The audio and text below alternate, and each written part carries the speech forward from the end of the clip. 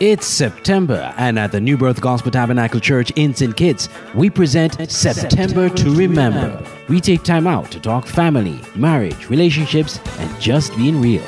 Join us now.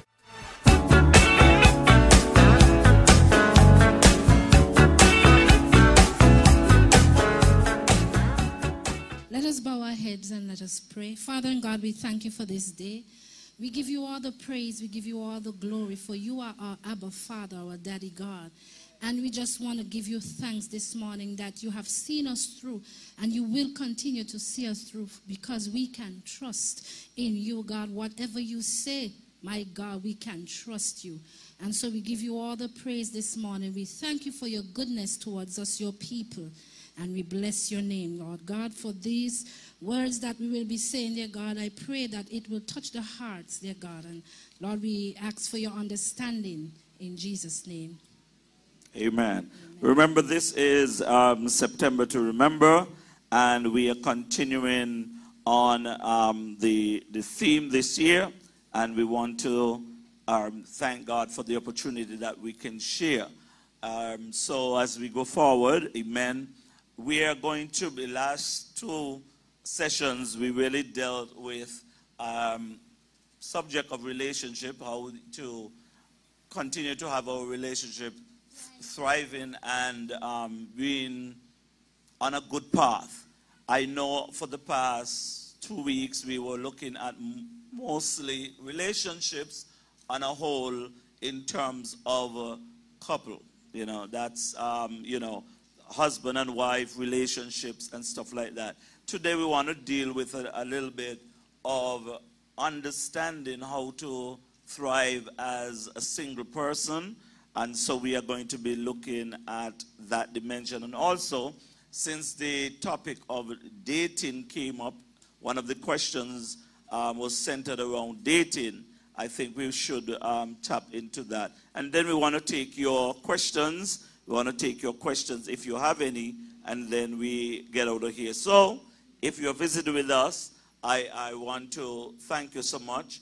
This is not this September for us is not the normal schedule of things. Also, while I'm on that, let me inform you that next week Sunday, it's going to be our friends and family, and also it's going to be health and family wellness, health and wellness Sunday. So, well, not Sunday, but weekend. Let me correct that. Because we are going to be having a health fair going on here on Saturday. Yes, on Saturday. I think the poster has the timing and everything. If you have not received the posters yet, I show later on in the service the timing is going to be there.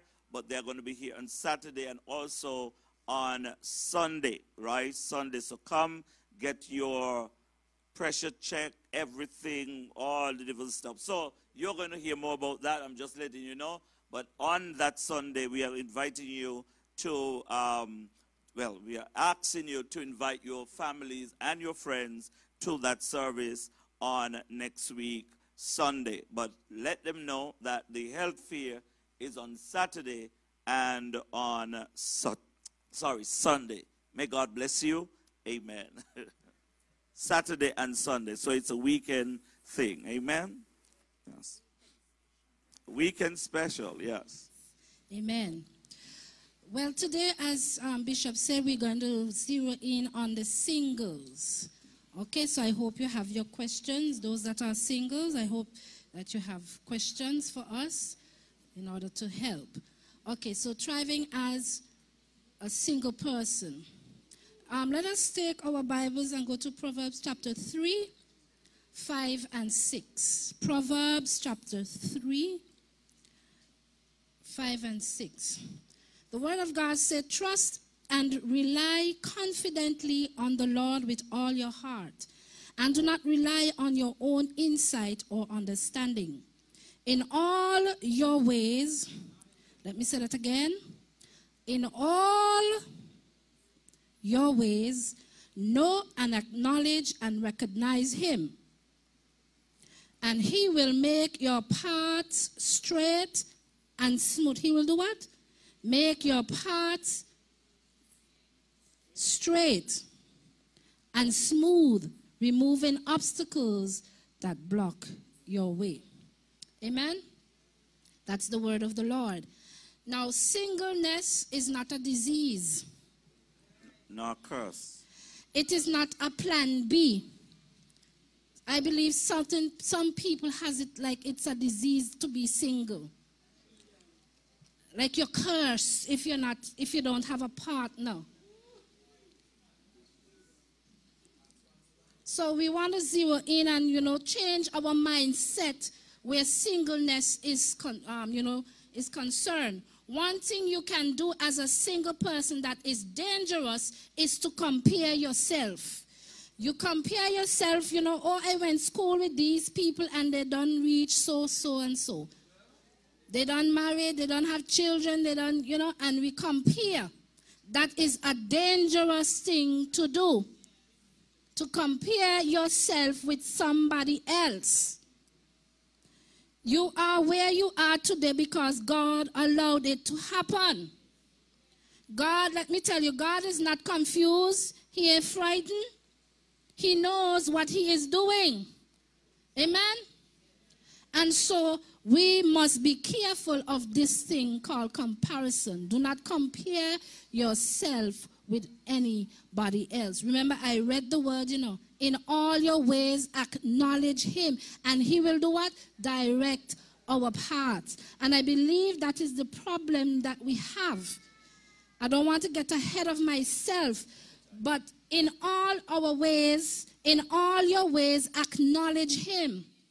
Amen. In all your ways, in your singleness, acknowledge him, and he will direct your path. There is no need for comparison. There is no need to compare yourself with somebody else. You don't know what they went through to get where they are.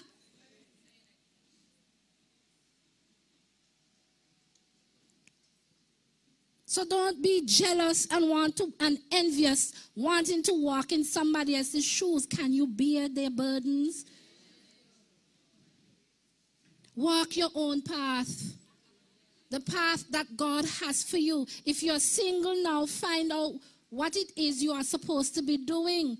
I think some people's mind are too much on the singleness. And you're caught up and stuck in this area of me being single, and every day you're just down about this singleness. I ain't got nobody, I ain't got nobody, I ain't got nobody, I ain't got nobody. Another thing is that, we ask, why God, why? And I'm sure you're asking this, and this is our prayer, and we are stuck every time we go to pray. This is our prayer. When, God, when? Why, God, why? I have nobody yet. Instead of asking what, God, what? Meaning, what would you like me to do? I am single now. What am I supposed to be doing? I am in this position for a purpose. God is not frightened. He knows what he's doing. He does not give you something ahead of time that can mess you up. If you're not ready for it, you might think that you are ready. Until you get in and you say, "Bye, I ain't ready." He ain't ready yet. He wasn't ready.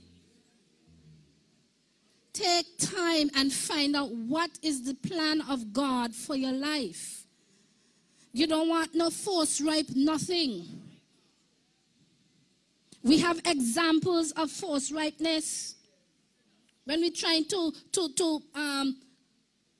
how must I say, bribe God into giving you what you want now, when it is not the time for it.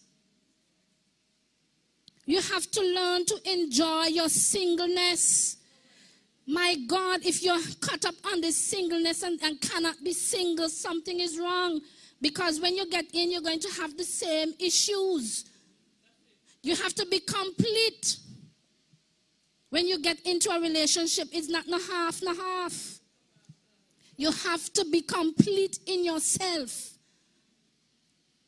Because you see, when you're not complete, you're looking for the other person to fill up whatever. And you put a lot of pressure on the other person. That's a lot of pressure on the other person to make you feel good about yourself. And so we ought to be complete. Find out what's your hobby, what you love to do it until. Amen?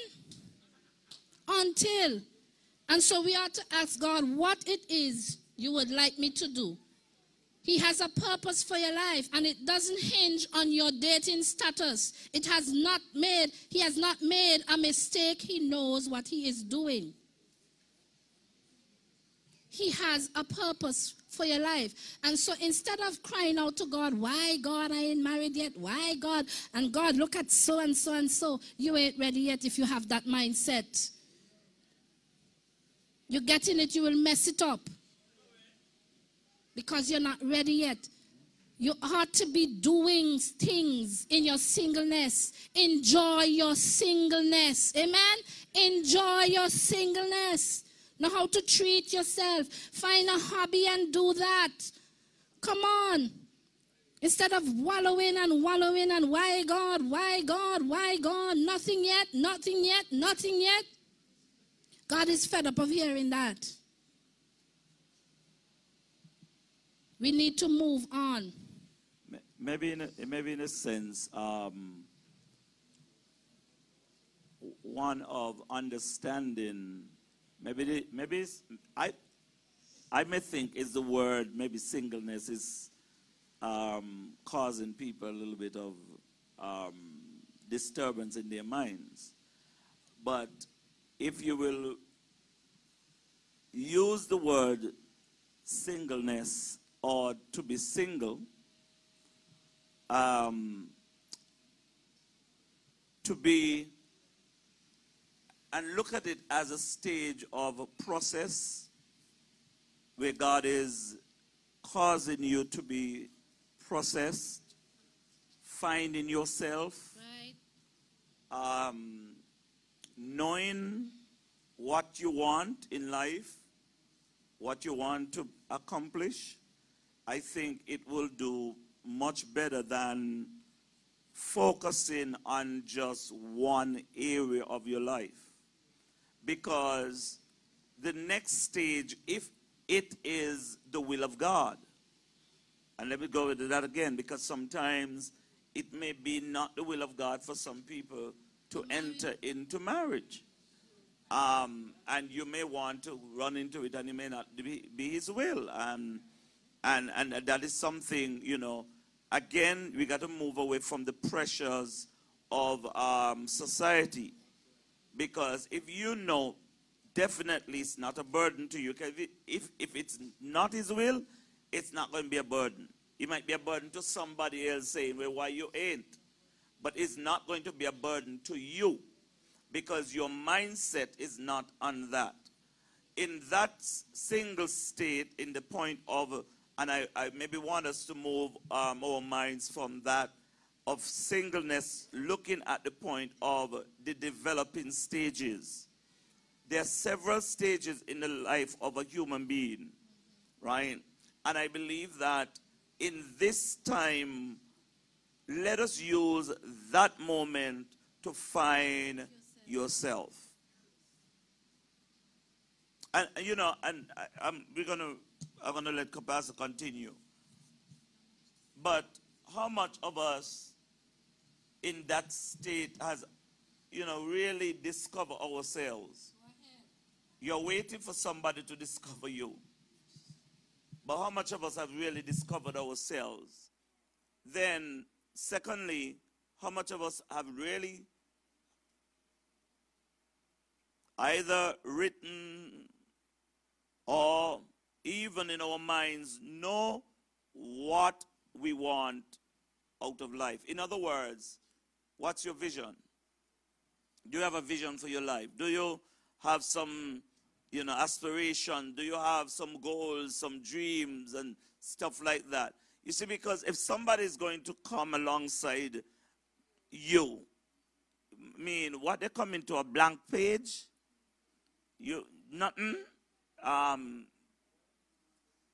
No, you must be able to, because And that is where, and I think when we come down to that point, when you actually, God brings somebody into your life, that is where you start comparing the point of where we need to go, vision statements, ambitions, goals, and stuff like that. And then we can now look at, okay, God is now leading us. Are we the people that's supposed to be together? Or maybe God just have you to be associates, a friend. Because not everybody that God brings in your life is really to be a companion. But let's go back to the point of understanding that responsibility, that role. Society, and especially in our communities where we have so many single families, I think that is where some of the things that happen is that we have most of our families or most of our children are coming out of single parent home. So we are in a society that don't really know so much about the structure of marriage. We're not seeing it. Or the structure of being happy and single, being fulfilled. You know, and you got to live that fulfilled life. Are you fulfilled? Oh, I'm looking for somebody. I got to be dating somebody. I got to this. I got to that. And you're seeing it happening and so many times. And, okay, you had one bad experience as a single person. You mean you keep going down the same road, same road, same road, same road. And we are faced with these things because people are looking for love. They're looking for appreciation. They're not trying to find themselves. Somebody or something they're looking for something or someone to fill that void. And we got to start to, I believe, and we are talking here generally for all persons, but I want to say it was especially as believers, those of us who are disciples of Christ, we must be able to seek God concerning where he wants us to go. And rather than bombarding God concerning one subject, one thing, can we bombard him concerning what is his vision for our lives? Where do you want us to go? Because I believe that when you have that vision, then the path becomes a little bit much clearer concerning the person that is most suitable. And let me cover that again. I said the person that is most suitable.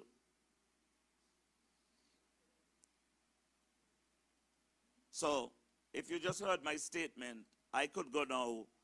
I don't believe in this statement that people think, oh, God has that one for me. I don't believe in that. I don't believe in that. You may say what you want, but I could tell you why I'm saying that. Because it is, if you go back to Genesis, and even though God made Eve, it says out of the dust of the ground, and he made and formed, she became a suitable or compatible person, right? And I believe God, look, out there are people out there that has been called. There are people who has similar likings. But what has happened is the person that is most suitable. And it's not you who make it even that final decision in terms of that. But in terms of God will bring persons. That is why I'm going to come down to the subject of the dating and so later on. But that is why you're going to see several persons. I don't believe some people say, oh, I don't close my eyes and just look for one person. You're going to see several people. But at the end of the day, it's the person that is most suitable. Most suitable. And I'll leave there for now. So even as in your quest towards development, in your quest towards development, and you may look at me, because some of you are looking at me, and you may be wondering, Bishop, why you said that? I said most suitable. Reason why? Most suitable could come down to the point. First of all, I want to say this. Spiritual unity is going to be important. If you're going to be going towards looking for somebody, and I say most suitable, because there's some people who comes, but they're not most suitable. Because first of all, they're not believers. Wow. And you don't need to ask pastor, prophet, or whoever about an opinion concerning dating somebody who is not a believer. The Bible says that across the board, restrict that you should not be even entertaining and having any persons, any relationship with somebody who is not a believer.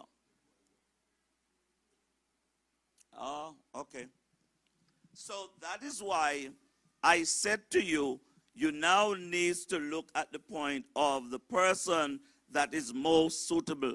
Most suitable means that he does not just meet the external criteria, but also the spiritual criteria. He meets every part of your life. But before you can look in towards relationship, those of you who are looking, I believe that you must be fulfilled within yourself. You must be fulfilled within yourself that God has called me for a purpose. I'm seeking the will of God for my life, and then he'll be able to draw that person to you. You understand? I said that person to you. Okay? He will be able to draw that person to you. That is most suitable. And I'll stay there for now. I'll come back.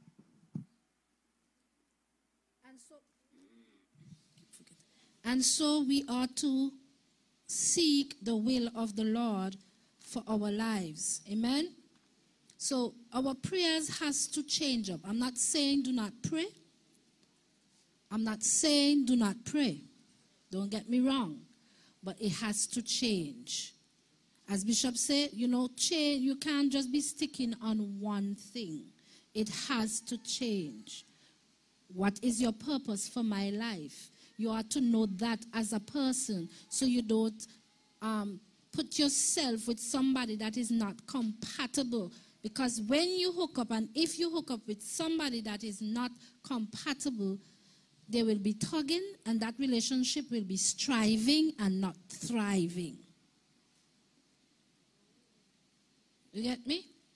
That relationship will be striving, a lot of work, but not thriving. And God says, above all else, he wished that we do what? We prosper. And so we have to bear these things in mind. The word of God said, they that wait. And we as a people, we have a problem with waiting. We have to learn to wait. Now, waiting does not mean you sit down there with your hands claps, not doing anything. And that is why I say you have to change up your prayer. You have to ask God what it is you want me to be doing while I am waiting. So when the other person comes along, they do not find you just sitting doing anything. As Bishop say, having a blank page. That you don't know nothing, you have no aspirations, no goals. You're supposed to have some things that you want to see, where your life is going, things you want to do. Go back to school, better yourself. That's all thriving, amen? Better yourself, so they ought to find you doing, not sitting, doing nothing. Take the time for self-development, improvement. So don't see it as a waste of time and all the other things. Take that time to develop. I go back again because we have to always point back to Scripture. When God created Adam and he put him in the garden, Adam was not unemployed. Adam was employed. It means that Adam was doing what he was supposed to be doing. He was out there busy and all the other stuff. It came to a point in his walk, not the first day, because some people just think it's the first day that God put Adam in the garden that all of a sudden he realized that he needed a wife. Not on the first day, right? Because some of us always think, no, he was being fulfilled. He was doing what he was supposed to be doing. He was actually also having communion with God in the cool of the day, all the different stuff. Look, the man had it down packed. He was busy doing his assignment. And that is why I want to say to you, in the moment of preparation, stay busy doing things, self-improvement, doing stuff. Let me ask you something. Who rule out there have to tell you that you have to wait until you get married to buy your piece of land, to build a house? Come on. To achieve things, to start a business. You know, something, I'm waiting for the man to get me there. No, I'm waiting for the woman to get me there. No. You have a plan. You know what you want to do. Then start. Yes. Start doing things. That is why I cannot go anywhere else but back to the Bible. Look, Adam was not under a tree complaining and bawling and crying out, oh God, I am so alone. I have nobody to share this garden with. And that's sometimes the way that we sound sometimes, panicking. When we must understand that we are the Lord's, and if we are the Lord's, he is going to set us on the path that is necessary. Listen, he cried out.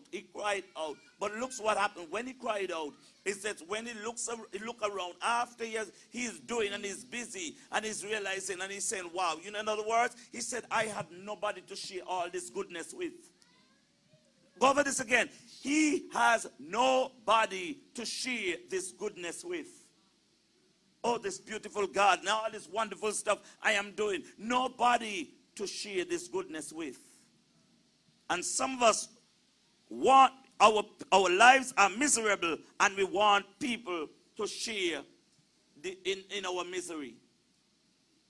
Some people only want people to get them out of debt, Share in help them pay because they don't run up all the bills, and they want somebody to bail them out. It means that I am settled. I am doing the things that are necessary, on a path. Nothing is wrong. And I'm going to give you this. I'm going to say you something here.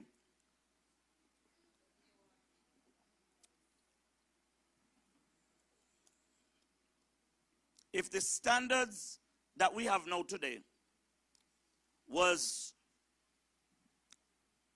available or there in Adam's day, Adam would have stayed single. I'm going to tell you why. People don't like independent people. You realize independent people stay very long to get married? They might last and the listener. No, but listen, because imagine you are going to go into a relationship with somebody that really they're set. They know who they are in their own life. They know what they want. They are really accomplished stuff. All they want is somebody to share the goodness with. And in other words, the person now is looking for somebody else who can bring what? Some worth to the table. Worth to the table. Imagine, come on, what happened? You come live in my house, and you sleeping on the boat. Blank page. And nothing is wrong in terms of levels. They're not looking for comparison in terms of where you're at and where you meet me and whatever. In other words, it's a point of vision. It's a point of vision. It's a point that when you come into my life, you are going to take me to the next level. Not the points of degrade me. When somebody comes in, it should be an addition, not a subtraction. It should be addition and multiplication, not subtraction and division. So you met me at point point A, and you know, I'm fulfilled. I'm doing stuff. You must now have a plan where okay, I'm meeting you here. What is going? How could I help you to accomplish and to stand beside you to take you to the next level? Next level. That is why it is always the point. The Bible says a helpmeet, not a helper.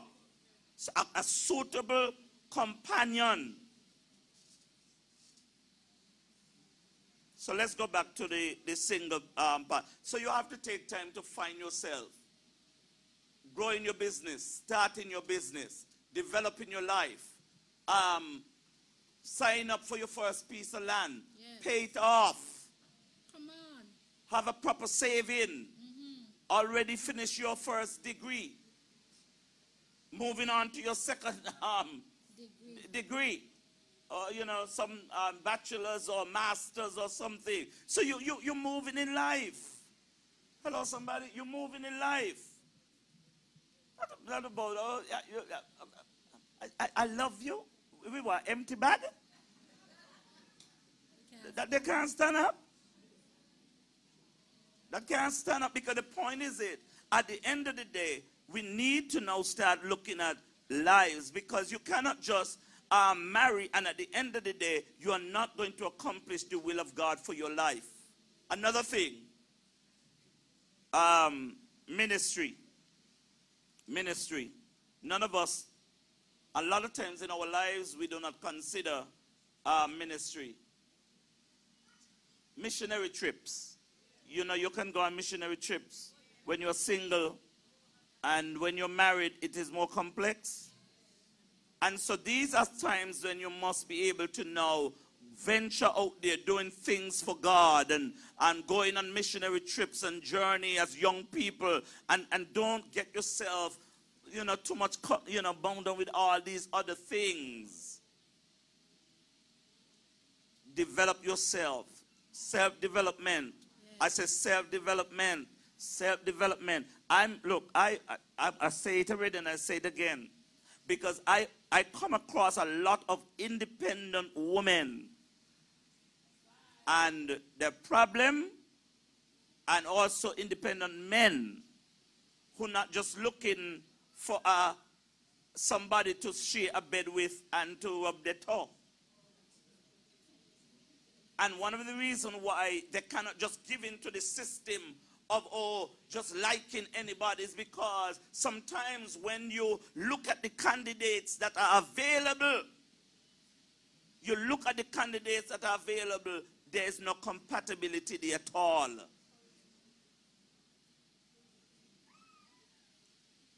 And that is why I'm going to say to those of you who are here, take the time to develop yourself. Take the time to develop yourself spiritually. All the leads that are necessary. Pray and ask the Lord to kind of help you even in your personal development and conduct and all the other stuff. When you're single, is the time you need to get yourself out of this nasty attitude and all this stuff that you went through and all this stuff. Because you can't wait until you get married to talk about your dealing with your behavior. Why should you have to have somebody who loves you, have to go through the pain of dealing with your nasty behavior? You're rude, you're just unfair, you're just bitter. That's when you're supposed to be dealing with yourself. And I'm going to give you this. Single, when you're at the point of development, you need good friends. You need good friends. You need good friends who are going to tell you the truth. Amen. Who are going to tell you, girl, you're not ready. Boy, you ain't ready. Your attitude bad. You ain't right. You ain't good. Yes. I'm going to tell another person that is instrumental in this area is people in your home. Parents. If they don't love you to the point of spoiling you, they're going to tell you, leave people, children alone. Yes. You ain't ready yet. Understand me? For example, if you have a young man who is single and he really have a problem with his mother spending his money, but you know that wife ain't gonna get none. If mother ain't spending that money, that wife ain't gonna get none. Understand me? Oh, you know, it may start out a point, but after a while, the same attitude gonna come in because he needs to be delivered. And I'm gonna give you this. Sometimes that comes down from what he that child saw in the home, and is just duplicating what he saw happen. So this is going to be something that we have to look at. Go ahead. Right. So I believe in the self-development stage, enjoying yourself. That is the problem. Enjoy yourself. Being single. You should not have a problem with being single. Enjoy yourself. No way, there's no responsibilities. You don't have to answer to anybody in terms of a husband and stuff like that. The Lord is talk about freedom. I think we touched on it last week as well, where you can go, you can, in ministry, you can go on fast. You don't have to ask permission or let nobody know. We're going on fast for 3 weeks. 21 day fast. 21 day fast. The Daniel fast. You have to have permission. You have to be, there must be, once you're married, there must be consent. Yep. Because he said, no, not at this time. That's biblical. If he come and said, no, not at this time, well, it is not at this time. So while you are single, it can be at any time. And the point about it, because I remember that subject, I know we're not dealing too much, that subject came up in terms of one time somebody was asking a question concerning, suppose that, okay, we want to fast and all the different stuff, and suppose that the husband, in the midst of the fast, if he feels that the fast is going on too long and he's looking for bed works, what do you do? I said, please go in the bed, go lie down. You ain't sin, no, there's no areas of impurities or none. There's no sin in there. And some people feel that, oh, you break the fast and all this stuff. You must understand, that is why I said, if the husband is willing to go with you for the fast, period, wonderful is good and whatever. But the point is that if the point that they feel as though whatever, because in the context, and this is why singles need to understand it, in the context of the marriage union, neither the husband nor the wife has control or rule over their own bodies. And let me just go over that again. You hear what I just said? You hear that? You hear that? So when you're married, you have no control over your own body. Whereas when you are single, hey.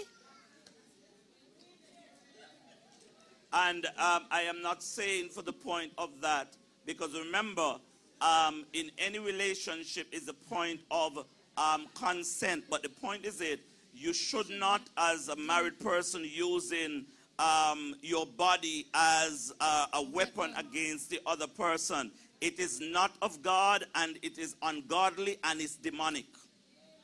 Whenever you're seeing that happen in the home, you know what's going down the road. We dealt with that last week, so I'm not going back to that. So imagine as a single person, you have no restriction, you have no rule, no regulation. You're just living your life, running a day. You don't have to ask about for no permission and all the other stuff. Well, really and truly, it means that sometimes singles feel that they are in prison.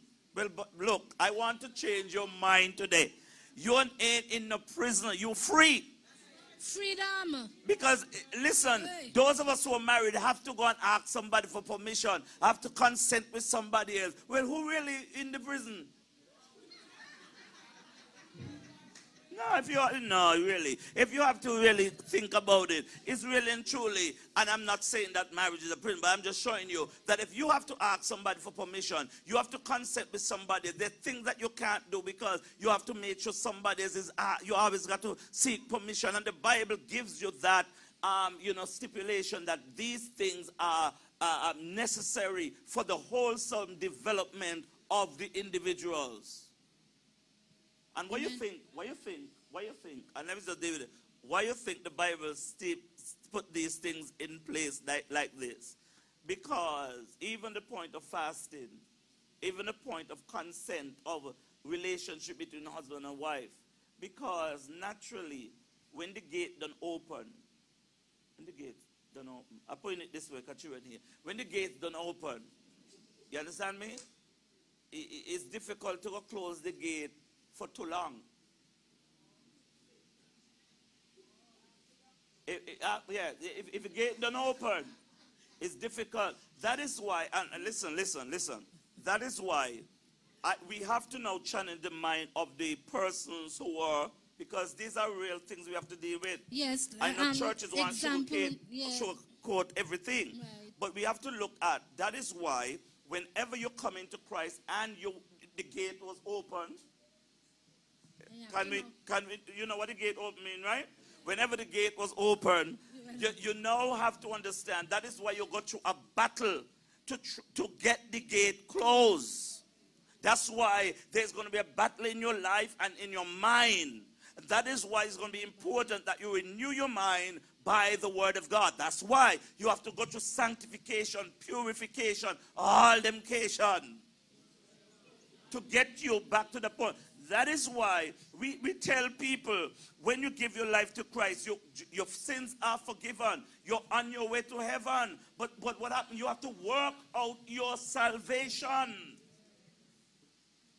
So let us not fool people to think, oh, because they just come up to an altar and give their life to Christ, that sometimes they're going to feel like the gate need to get open back or open. But because you have dedicated your life to Christ, you have to now beat your flesh under subjection. Yes. And nobody talking about this, all the people just telling you, and church, don't deal with the issues of understanding that sometimes you are going to be faced with situations. You're going to be faced with circumstance. You are going to be faced with circumstance. Because I am going to put this to you, that nobody, look, them days of parents used to tell us that the child come in the plane. Oh no. Oh no. It's things happen.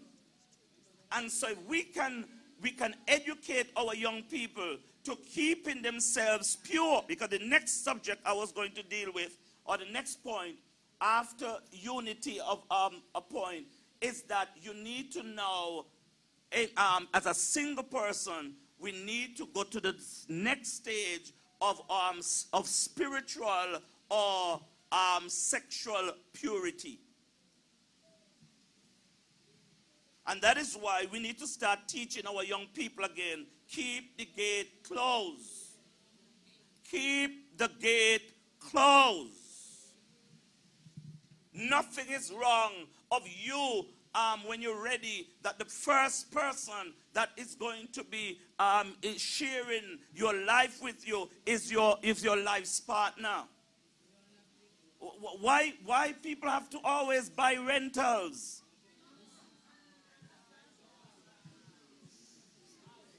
No, sorry, you know what I mean? Come on.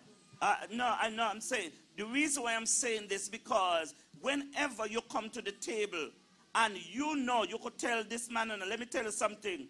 You not come meet, look, you not meet nobody with no rip up driver's license in here, no insurance, somebody's bang up and fender, and look, you are the first, So whenever you come here and you meet me as the first, you're going to respect me, Because why? I held myself for you. And there's a different, I'm not saying that you mistreat people because of that, but whenever you bring to the table and this is, I went there, you are the first.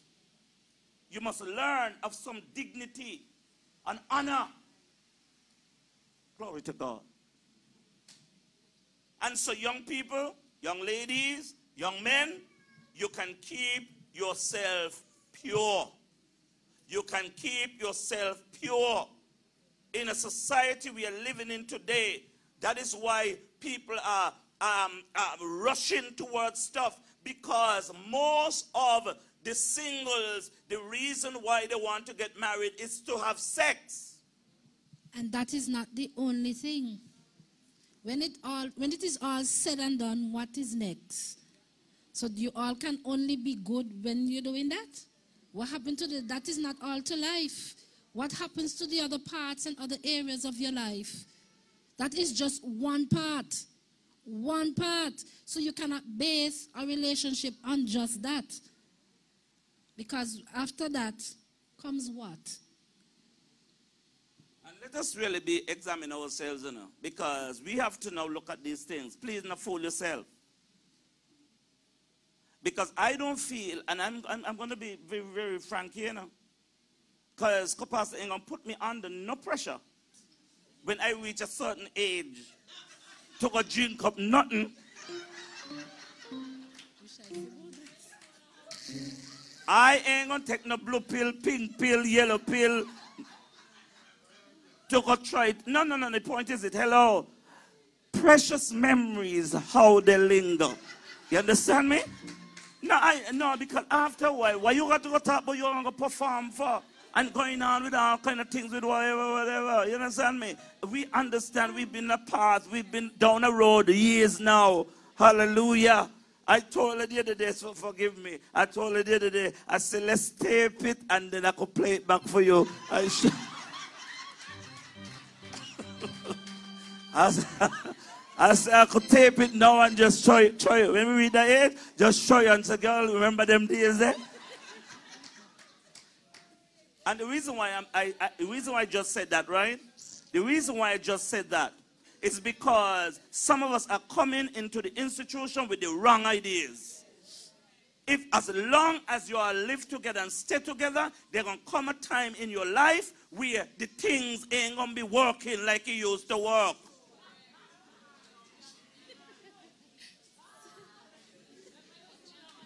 As soon as hundreds are... And so you got to prepare yourself.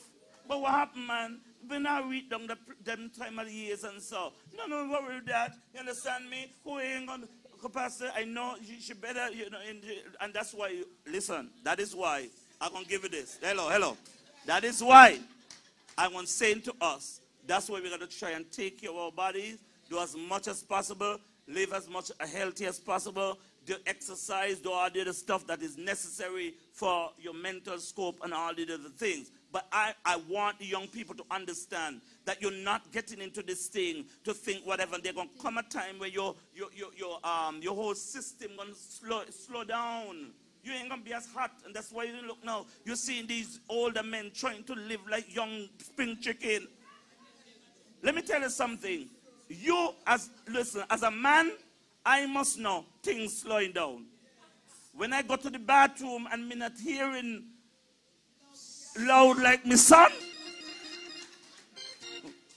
Yeah, when I hear me say not loud, and sometimes you know that, boy, you're slowing down. You understand me? You understand? And we have to appreciate life. We have to appreciate life. That is why I'm saying to us, as young people, let's teach our young girls and young men, stay pure. Nothing wrong in marrying early. Because another thing too, we don't make people feel as though if they want to venture, no, you can marry early. So why is it they could sleep early? They could shack up early, but they can't marry early.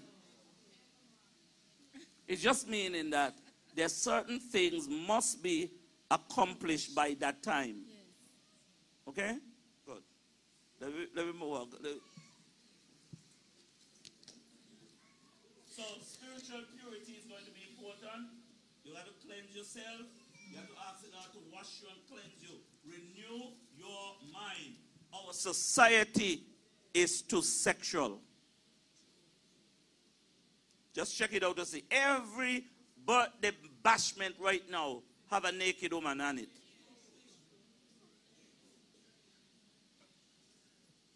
They're out there. So, sex sells. That is one of the tricks of the enemy, is to corrupt the institution of sex. Nothing wrong with it, I'm going to go with that again. I said, nothing wrong with it. Sex is a good thing. When God created it, it was good.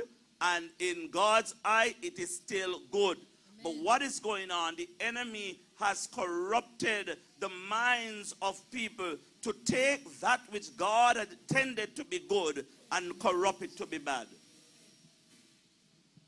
So nothing wrong with it. And let me just give you this again. For those of you who are here, I did not say to you when you're praying to God to ask God to take away your sexual drives. Because you need them. You need them. It's just that you have to ask God to give you the control to help you to control. Nothing wrong in having, you know, what do you call it? What do you call it? Those feelings. You're human. And sexual desires, nothing wrong with it. You're human, you're going to come. Where you be? What happened to you? Me not care much you pray. I don't care much you fast.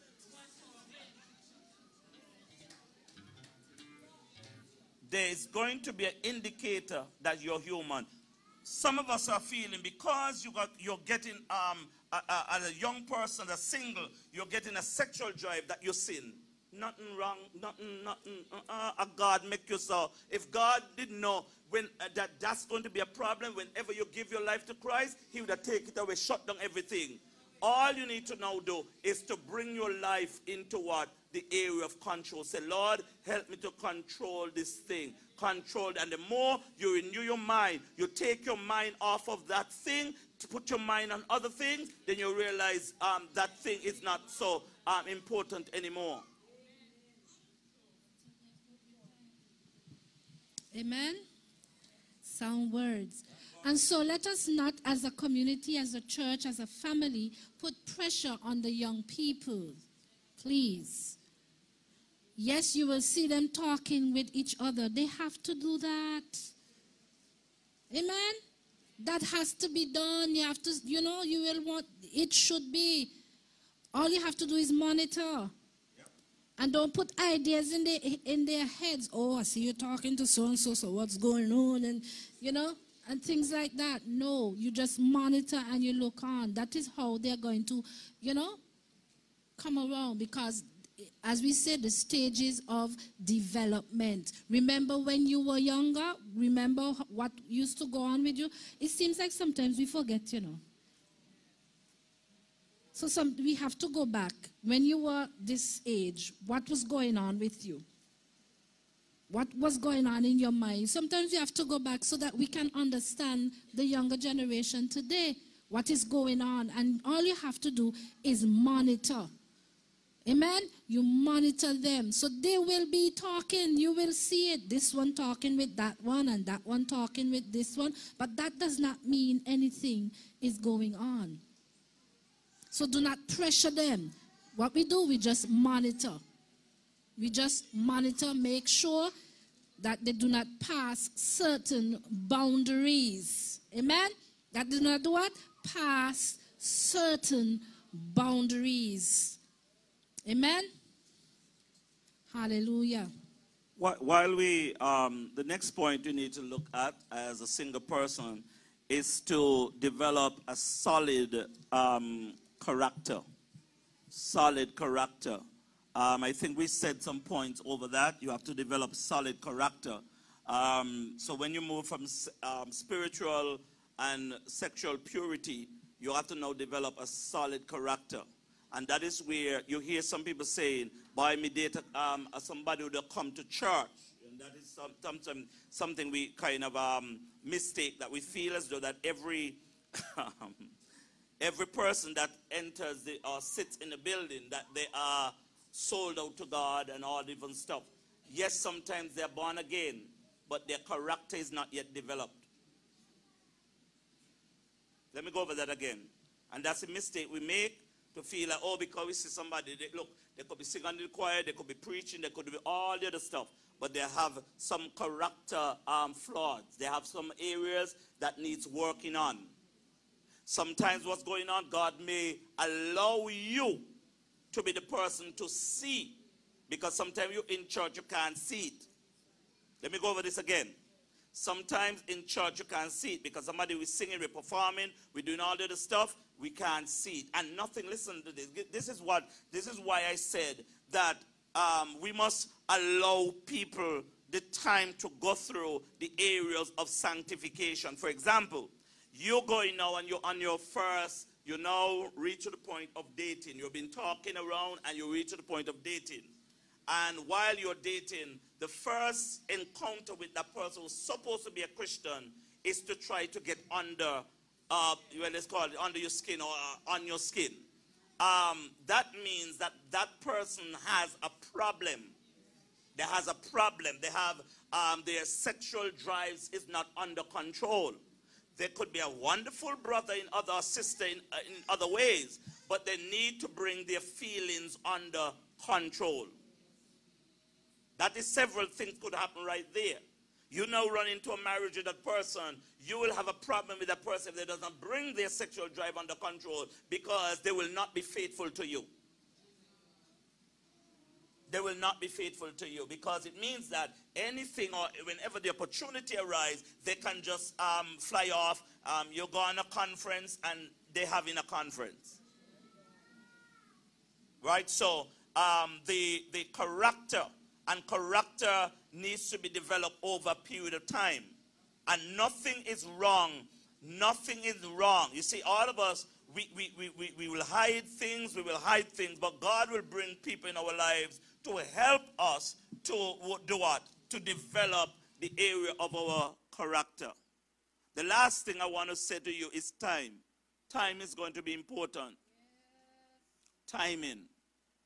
Timing is important. Timing is important. While you pray to God, you must tell God exactly what you need. You must tell him exactly what's on your heart, but you allow God to work out everything in his own timing. Okay, and I think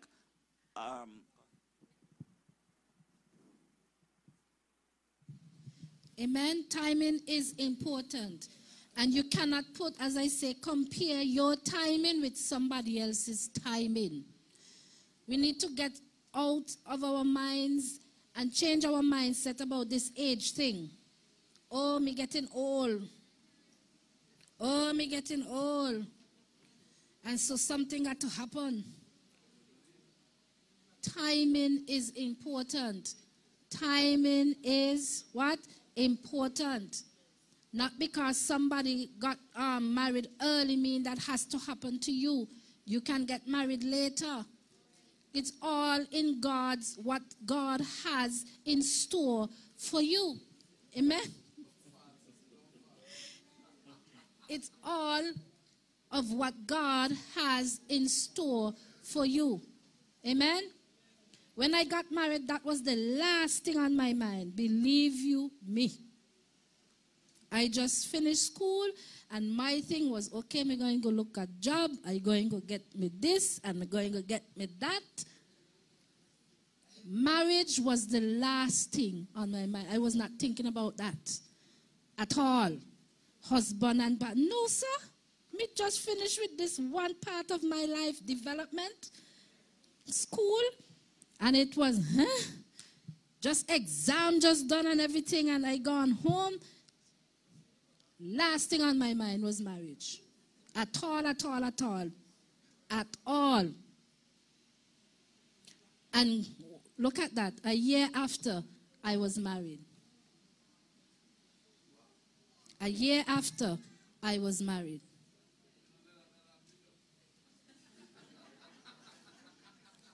But it was the last thing on my mind. Sometimes it is too much on our minds. He's doing a quick work.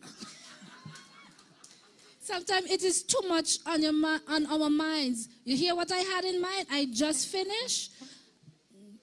I done put in some stuff to go. Went on interviews and whatnot to get what? Job. Me going to work.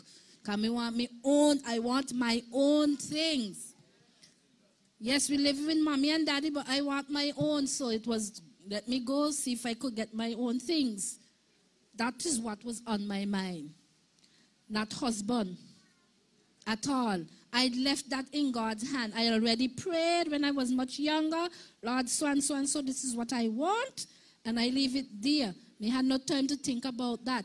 Yes, there were, friends that came along. We had good talks and whatnot, but it was not that. And so when I came home, it was, let me get a job, get some finances, start to put certain things in place. When this gentleman here came, straight up, came, and then he did not come with the thing, we did what? We talked. And we developed that relationship of, ministry. He came talking, God stuff. And it was lovely. It was nothing out of the way. So I was at ease. You understand? God stuff. Things that, both of us. And so we were on that length. Amen. So that was the last thing. You have to take it out your mind. Sometimes we think about it too much. Too much. It's too much on our minds. Too much. As somebody come and talk to you, you're thinking, is this the one? In your mind, is this the one? Lord, is this the one? Is this the one? And so you're caught up in that. No. Get to know the person. Hear what the person is saying. Let that be far from you. We have to learn to pray and leave it. Sometimes we pray and we take it back up. I have here about surrendering. We have a problem of surrendering. Yes, we say, Lord, I surrender all to you. But there are certain areas in our life we do not surrender to God. We want to be in control of it. And so when you pray, yes, you tell God, this is what you're looking for. Nothing wrong in that. And you leave it there, let God work it out, man. And stop thinking about it. It's always in the forefront of your mind. This husband thing, this wife thing, this husband thing, this wife thing is right there. So you're not seeing anything else. Get it out. You done pray? Leave it. And work. Do the work. Do the ministry. Go out. Enjoy yourself. This is what we are telling you. Enjoy being single. Find a hobby. What you like to do. I used to love to read, so I always had a book in my hand reading. Love to read. Children, they follow me, they don't love read. Yeah, right. Love to read. So I have no problem sitting or lying for hours, and I'm reading, and I'm happy. Amen? So, when you pray, leave it there. Surrender, ring all. We sing it. We pray it, but we need to act it out. Surrendering all to Him. Once you pray, leave it. And do the work. Enjoy yourself. We see how things are going today, how people are just popping off. Enjoy yourself. Enjoy yourself. Enjoy yourself. Amen? Okay, so we're going to now move to the question and period. And so we are going to ask them to provide a mic for the persons, and then we are going to move straight ahead. One of the things that we were talking about, because I know last week we started looking at dating. At what point should a person start dating?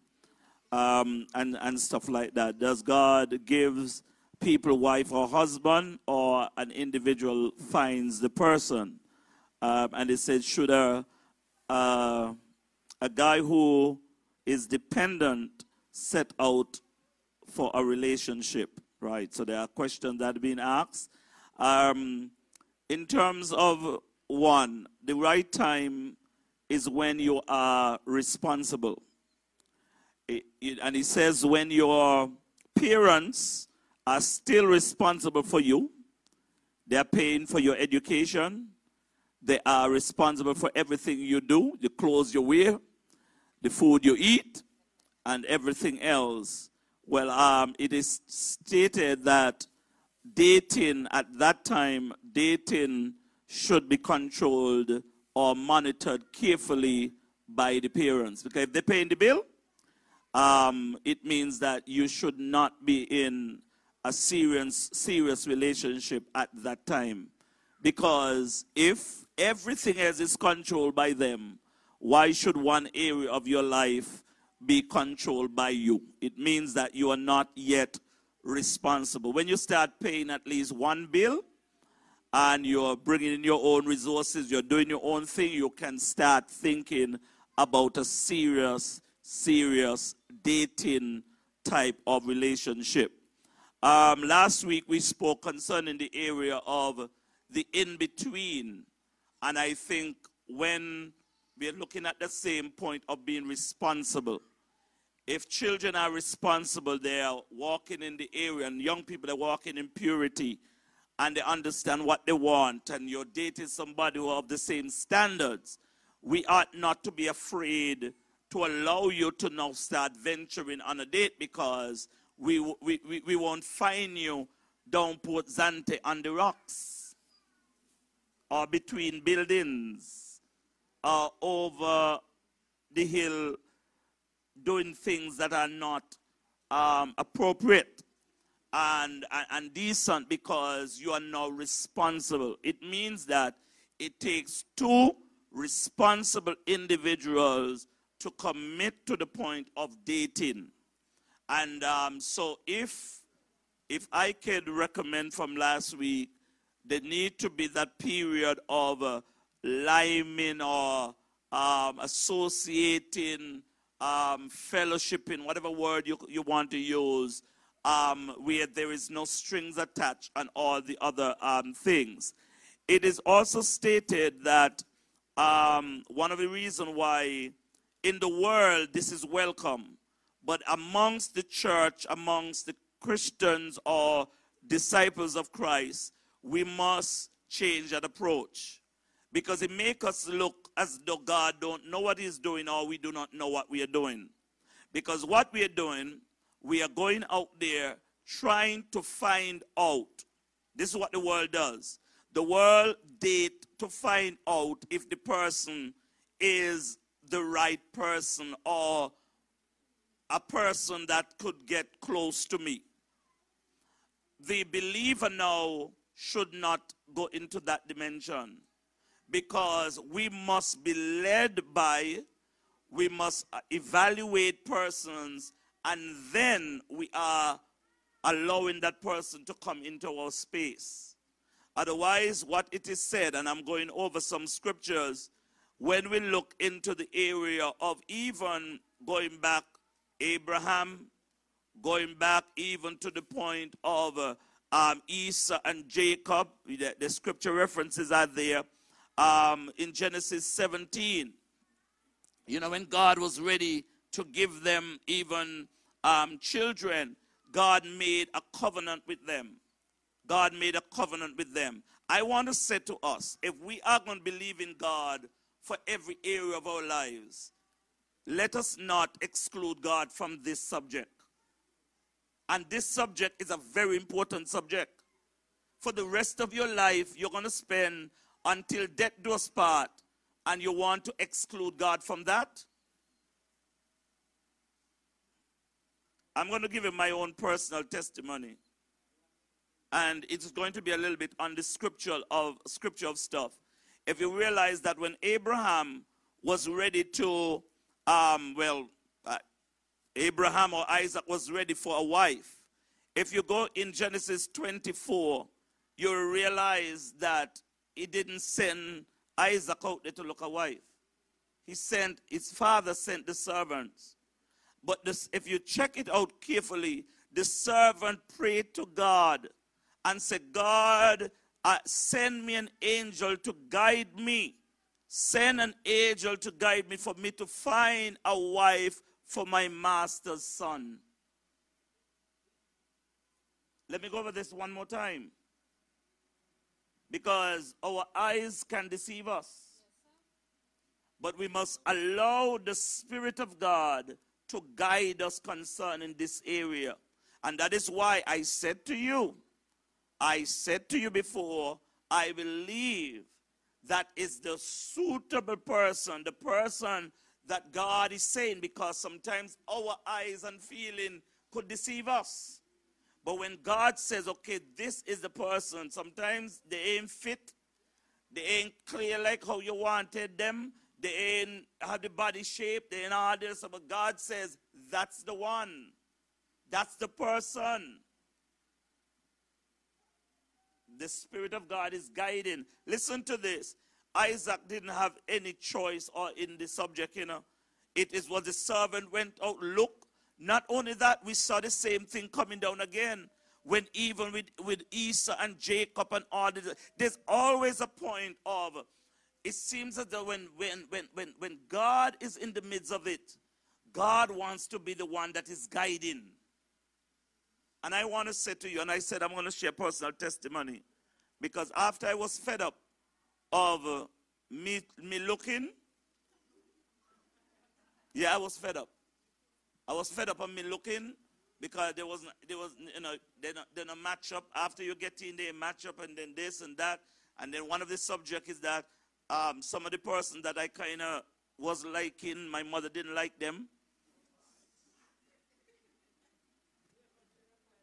And I no, because I prayed. I said, Lord, if that is going to be, I don't want to be a subject where when me going by my mother, my wife got to stay in the car.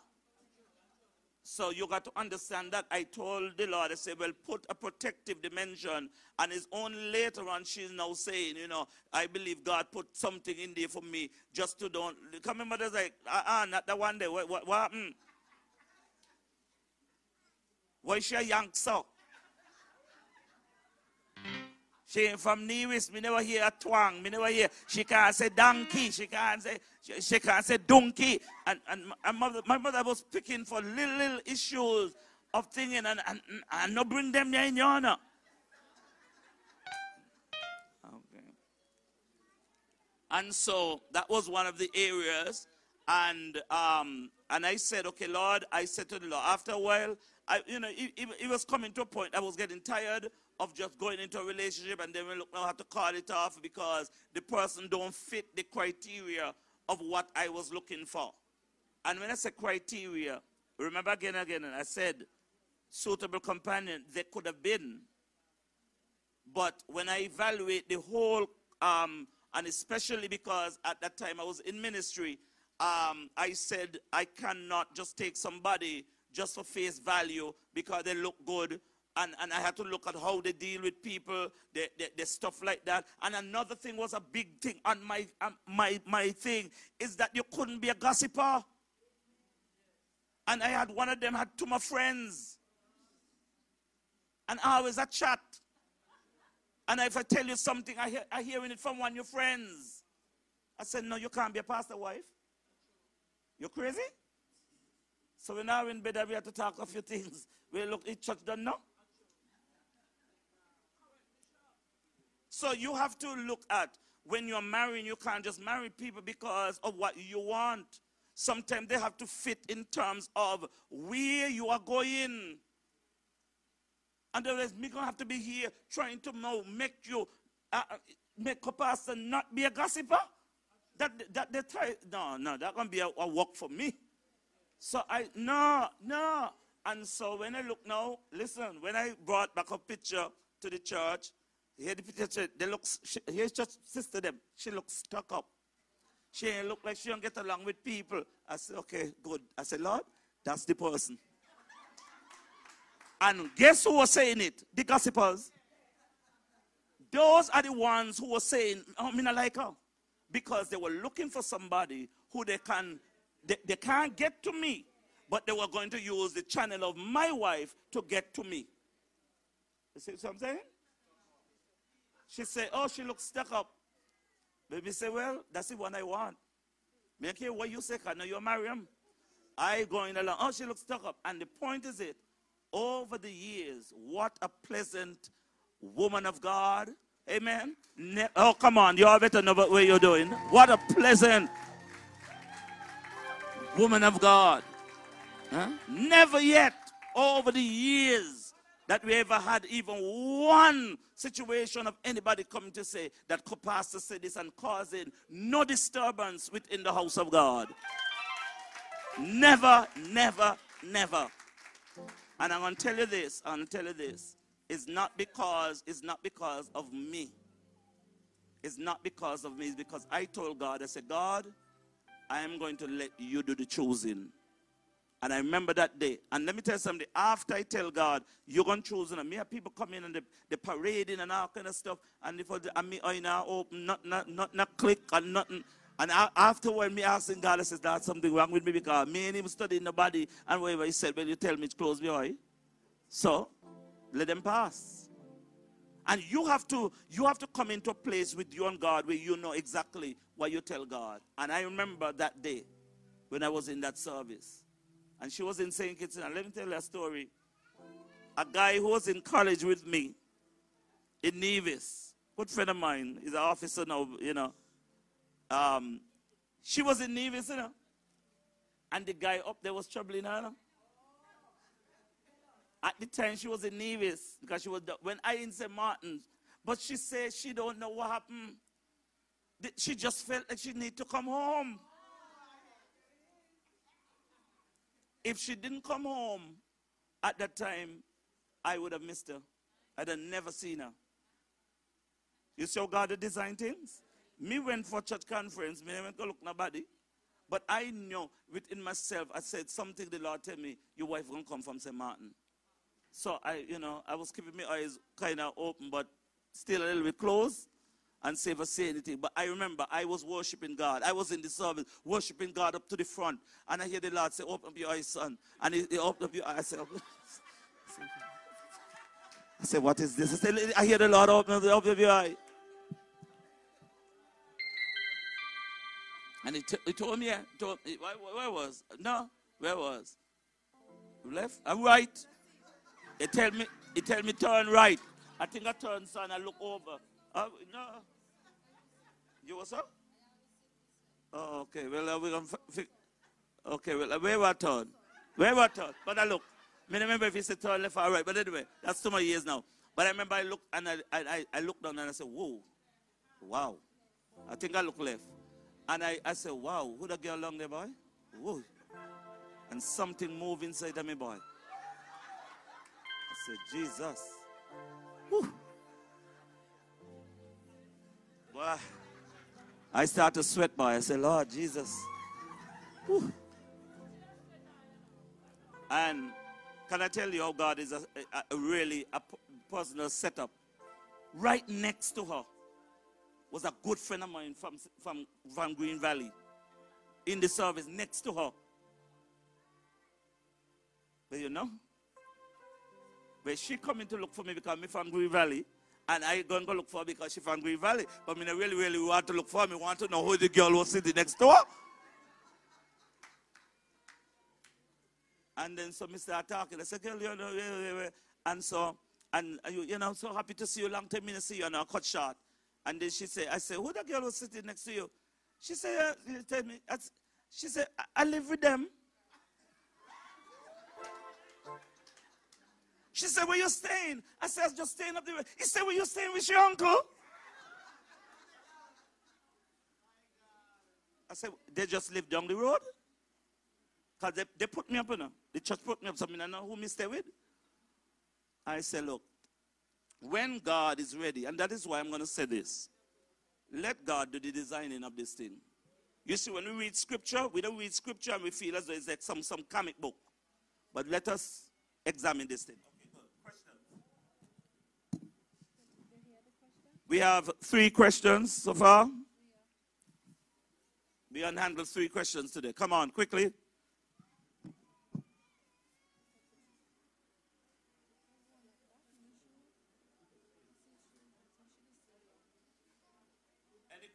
If not, we will close off.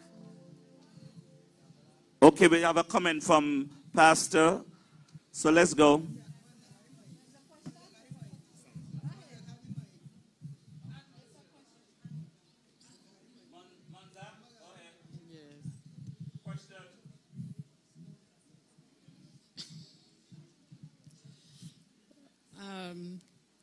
You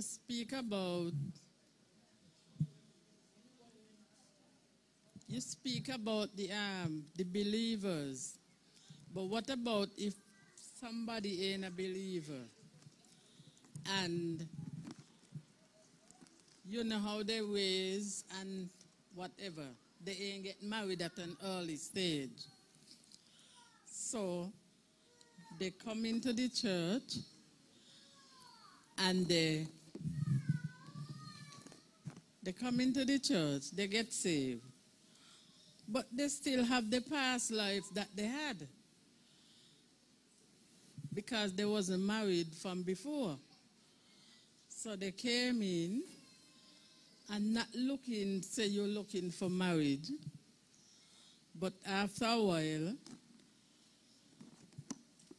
and you ain't met nobody in the church neither because you at an age more than people in the church. But somehow you feel like you had one to get married, but me, no. I don't know.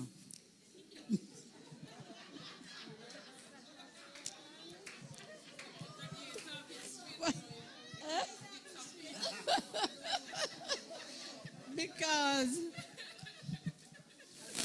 you know, sometimes you might see somebody who you like, just like,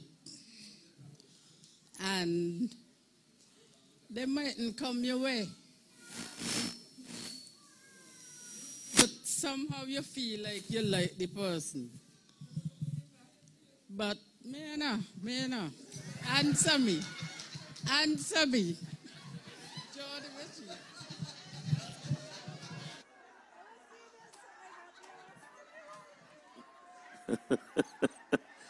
It looked like you had something cooking, you know.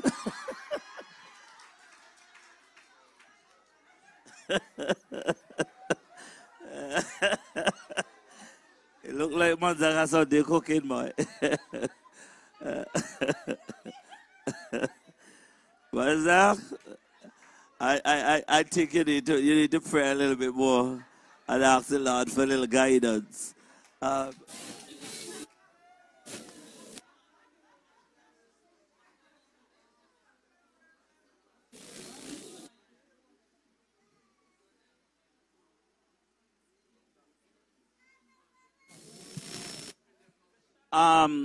Yeah, and I think. Wait, did you like question?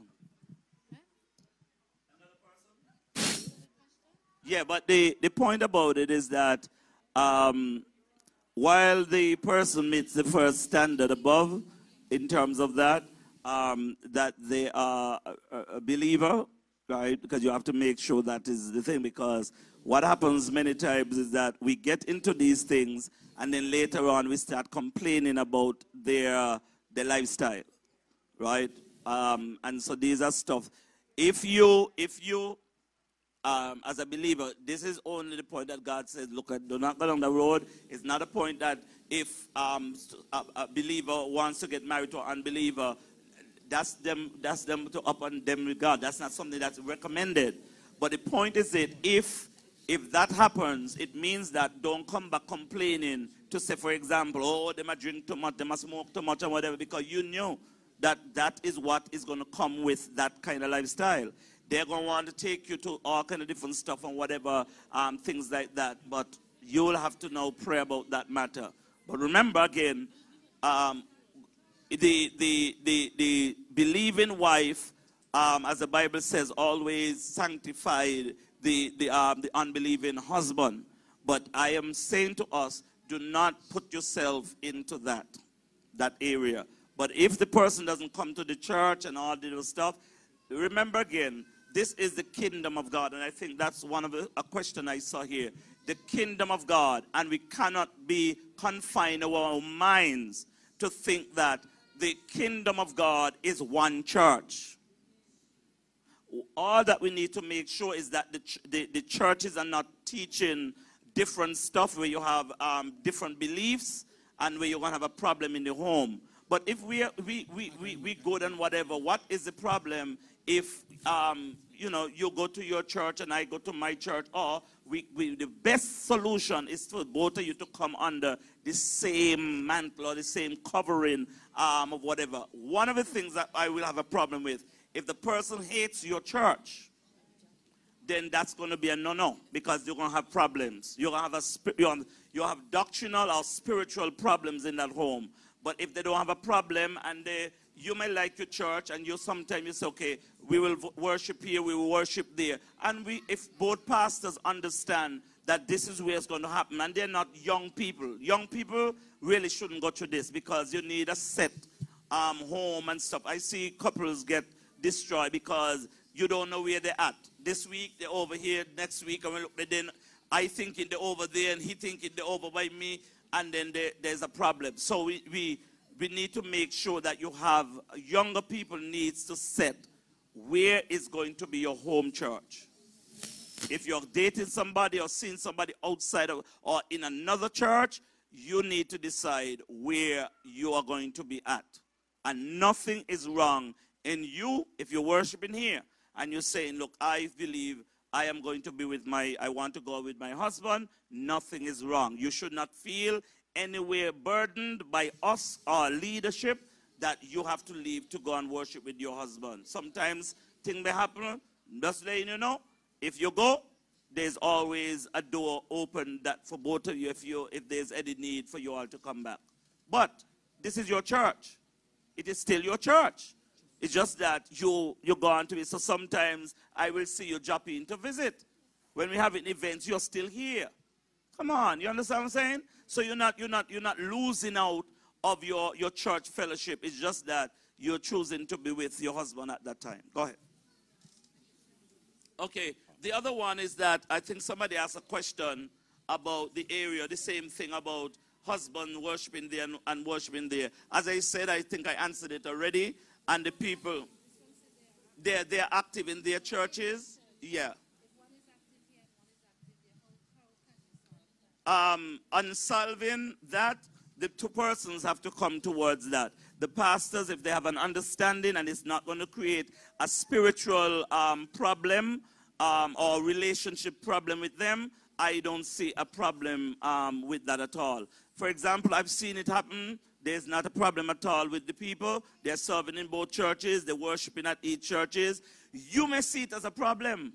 Maybe somebody from outside may be seeing it as a problem because that is what you will prefer. But sometimes the people say, no, you're active there, I'm active there, and let's just still battle between both churches until, if God says to you later on, go with your husband or wife, make sure that happens. But I do not think if you are here, that every Sunday you're here at this church and you don't go to visit with your husband or with your wife. I don't believe in that. You should schedule a time that, yes, if it were either once per month or whatever. You know why? People in that church don't know can't even identify who the wife or husband be. No, that not look right. There must be an area that somebody know who Mrs. is. You know who the Mrs. or whoever the husband is. They must know. So it means that you can't abandon your spouse over there or leave them over there for the sharks. And I'm being plain, you know. So sometimes you're going to have to make a decision. Look, and you're hearing it from me, you know. I'm saying to you, there won't be a problem.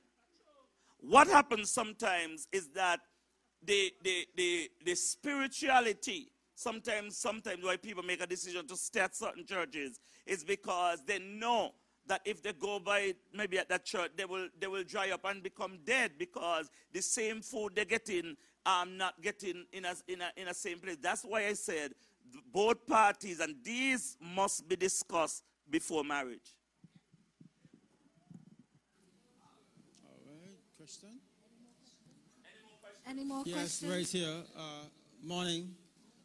Earlier you spoke about independent persons. So my question is, this morning is, how can an independent person break their independence to each other when they get married, knowing that they were doing their own thing before? Well, discussions needs to be had in terms of what this independence means. You have your own job, you have your business, you have, yourself, how must I say, that contain you, you're good. Your own Yeah, you have your own money and whatnot. But now you're deciding that you're going to join with this person. There must be a discussion and an understanding between the two persons of how we're going to do this. Being independent in terms of that area, because there are more areas to this independence. There's the financial part of it, there's the social part of it, and all these things. Finances is a discussion. What is best for the family? Because, you know, being independent, you always think about what I want and whatnot. Now you're coming into a relationship, it's no more I, but us. So what is best for us? Are we going to keep everything together, or are we going to open one, I keep one, you keep one, and then we pool into another one? That's a discussion that has to be had with both parties. Social, same thing. You have to remember, you know, you go as you want, you come as you please, and all these things. That has to be an understanding that has to change. That has to change. Even being independent, that has to change. You know, you don't go and not tell the other person, you know, this is my schedule for the day. Remembering schedules can change. If schedules change, you let the other person know schedules are changed, because you have to remember the other person might be working around your schedule, doing whatever, depending on you for certain things, and then you don't show up. Remember, we talk about that as well, showing up. So you have to be a person of your word. So these are discussions that has to be made before, so there's an understanding across the board. No misunderstanding will come in, because we both understand this is how we're going to do things. And can I just put on that, independent don't mean you're stubborn. Because there's a difference between somebody that is set in their ways, stubborn, and independent. Independent does mean that you are guided concerning your vision for your life and you're heading apart. But there comes a time when there's a part of you that you realize, okay, I don't have a companion. The same thing just like Adam. He didn't have a companion, a compatible person. But then he did not become stubborn towards his environment. He was allowing, whenever you're open, you're allowing somebody else to come between and share in the goodness that you have. In all that you have been have accomplished, all that you're doing, you allow somebody else to come in to be a part of it. It means that there would be your structure is changing, which is, it is nothing different than when you were single. Because when you were single, you didn't have to report to nobody. And let me tell you something, there are a lot of people who are married who are not independent. They're married now, meaning they were not independent. They're married, but they still want to live like they're single. Nobody could you hear husband a struggle, wife a struggle for information. Where you're going? No, I'm not supposed to ask you. You're supposed to let me know, okay, darling, I'm going so and so. And in case with that, it's a point of reporting so the other person could know where you're at. Just a point, if anything happened, I know where to call or where to come. But people now want to live this kind of life. We don't know. And for example, there are a lot of people who are not, listen, they're not independent, but they're stubborn. They're set in their ways, even concerning their finances. There are people who are married and they do not know. They can't tell you either the income or the outcome. You know what I'm saying? They neither know the income and they could never predict the outcome. They know nothing. And how could you be in a relationship with somebody and you ain't know nothing about them? That's not a partnership. That's not a marriage. That's a roommate with our own checks and balance by our own. Anyway, go ahead. Good morning. Being single, right? Sometimes you, as a Christian, being single, as a Christian female, let me use me, right? You see a man outside, okay, you got your eyes on him, he got his eyes on you. But the thing is, he's not saved. You might see somebody in the church who you might have your eyes on also. But the characters between the unsaved and the saved is so much different. And you see yourself more for the unsaved than the saved. Because the saved just ain't feel real, ain't acting real, no real in it. And then when you come to the church and you say, Sister Cinda, I see this fellow out there, you know, he's a bunny weed and so on. Yeah, but it'll give me the energy and vibes and vibes. Sister Cinda say, loose, come out of that. That is, and you go to another sister and Sister Stacy and Sister Stacy say, God ain't sent him for you. He ain't for you. And is real talk, check? Because then you will like, where you gonna go? You go for the church man ain't giving you the vibes, he ain't giving, he ain't even talking the talk. He might talk the God, the talk, yes. But sometimes the energy is just, they're talking the God, the talk because they want you to feel them in the Christian vibes, but they ain't really not Christian either in their ways. And, man, so who do you choose in a state like this when you have to based on Bible to say unequally yoke and all them situation? Stay single and born?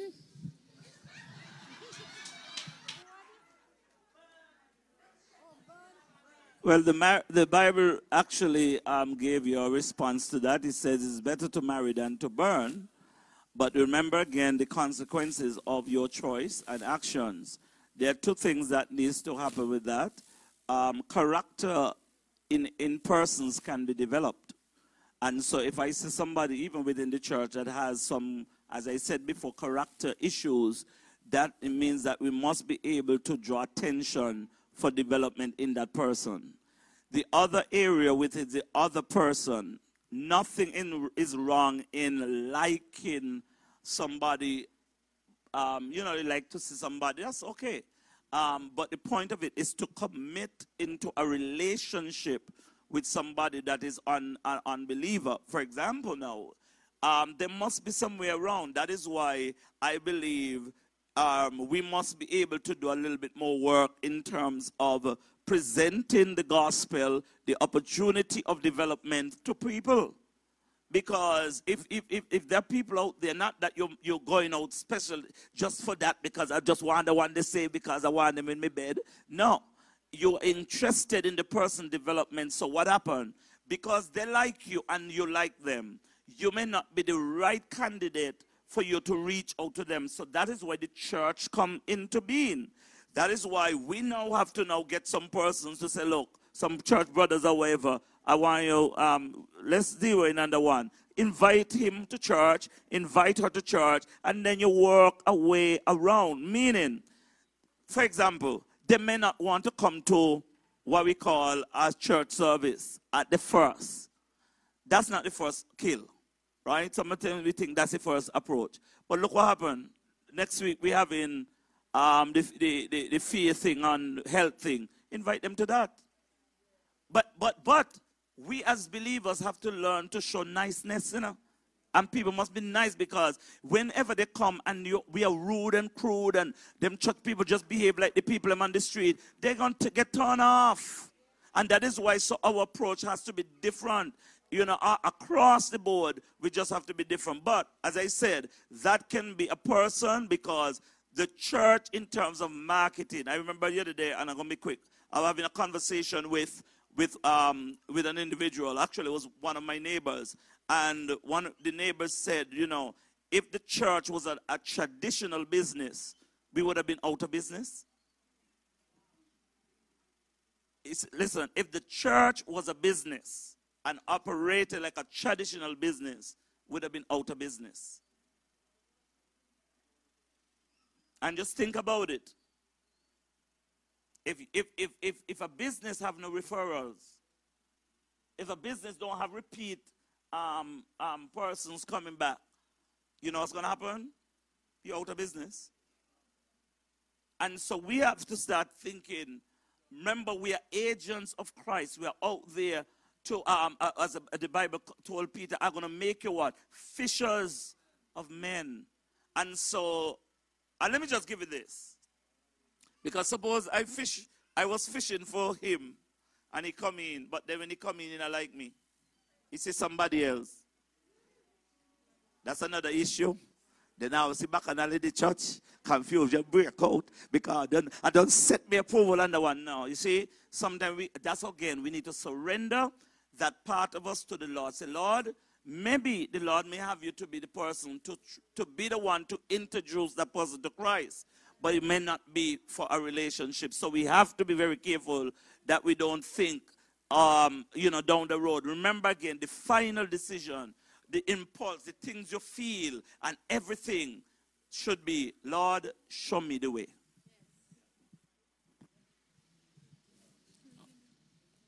We had a question over and everything. Are you getting kind of icy?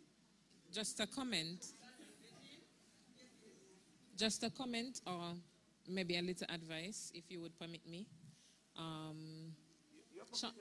Sean, I understand how you feel. And the only reason why I understand how you feel is because I myself was speaking to an individual, a male, and he was not saved, but he's a backslider. And I thought in my mind that, okay, since he's a backslider, it probably might be easy for him to come back to Christ. And so I was speaking to him, and I don't even know how to put this, but it got nasty in the fact that he wasn't coming the way that I wanted him to come. He said he came to church one day, and I didn't see him, Bishop, but he said he come in. He said he come and he had to leave because he had an emergency, so he had to go to work. But I didn't see him. But I would think that if somebody invites you to church, you would at least let the person know that, you saw him. And so I just want to let you know that only Jesus says. I'm telling her what Jesus told me, what God told me. I remember one day I was praying to God. I'm going to call him Tom. And I was telling God, how you could allow Tom to treat me like this? You need to punish Tom. And God basically told me plain out, but I love Tom. I love Tom. And I was so upset I called Lelicia. I said, how God could love Tom? But we have to understand, just as Bishop said, that sometimes it's just not for us. And as Pastor said, we have to take the relationship aspect out of the forefront and just speak to individuals through love and invite them to church. If God do a work in them, God do a work. And as Bishop said, they could come to church and it may not be you. It may just be somebody else. And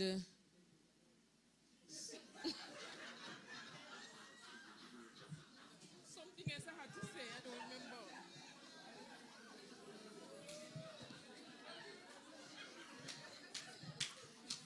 And you have to learn to forgive. Because I was struggling with the issue of forgiveness. Unforgiveness. I had to learn how to forgive the individual and to see the individual through God's eyes. And not only that, I remember I was still struggling and still had hope. And God had to literally tell me that you are fighting. You are alive and fighting to have something with someone who is dead.